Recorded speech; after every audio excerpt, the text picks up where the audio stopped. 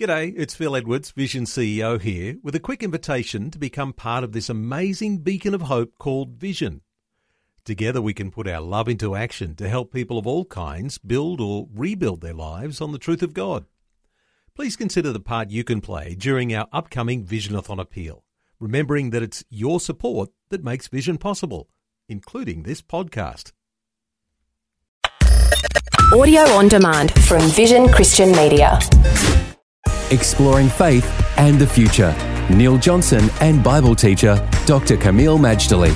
We've been talking about growing spiritually as a Christian, and we started talking about being a little bit like a person who turns up at the gym for the first day and there's a personal trainer there. What sort of process do you go through to learn how to grow spiritually? And we've talked about Romans chapter 12, verses 1 and 2, Kameel, about surrendering ourselves and about the disciplines necessary. If you're in the gym and you want to grow spiritually, where do we start? Okay, Neil, we learned that the starting point was the surrender to God, consecration, giving yourself to the Lord. Before you can go anywhere else in this, you need to do that. You're like a conscript reporting for duty.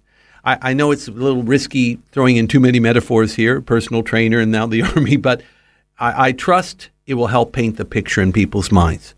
We have to surrender to God first. But then we go further. And that is, we now, in a sense, are linked up to God's life support. He is the air we breathe, the water we drink, the food we eat. And that means we move into the next phase, which is what I call your devotional life or your private or quiet time. Now, let's demystify this. We're not talking about spending hours upon hours meditating and being in a trance or something.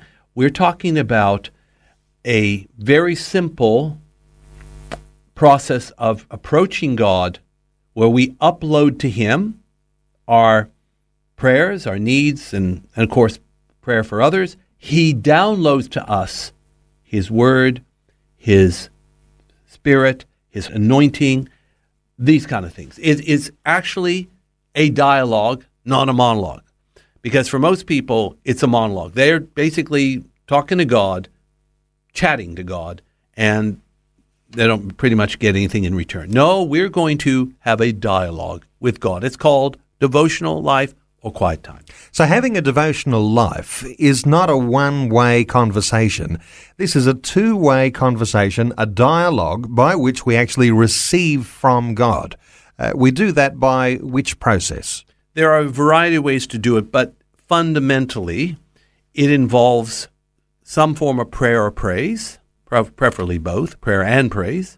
It should involve the Bible. How much, again, it's personal discretion and being led of the Holy Spirit. And then I guess a third component after prayer and Bible has to do with listening to God. We're firmly convinced that God is speaking to His people, and frankly, all the time. It's never a question, is God speaking? The answer is yes, He is.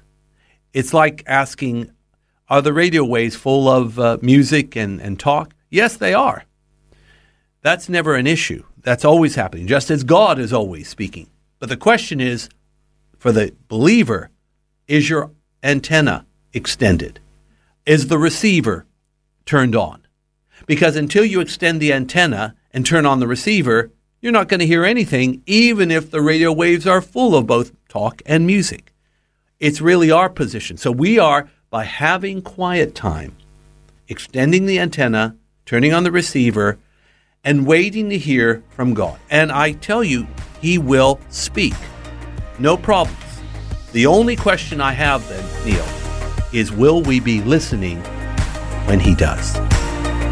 Faith and the Future with Neil Johnson and Dr. Kameel Majdali from Teach All Nations. For more from Dr. Majdali, including books and DVDs on prophecy, Bible commentaries, plus today's and other episodes of Faith and the Future, go to vision.org.au. Thanks for taking time to listen to this audio on demand from Vision Christian Media. To find out more about us, go to vision.org.au.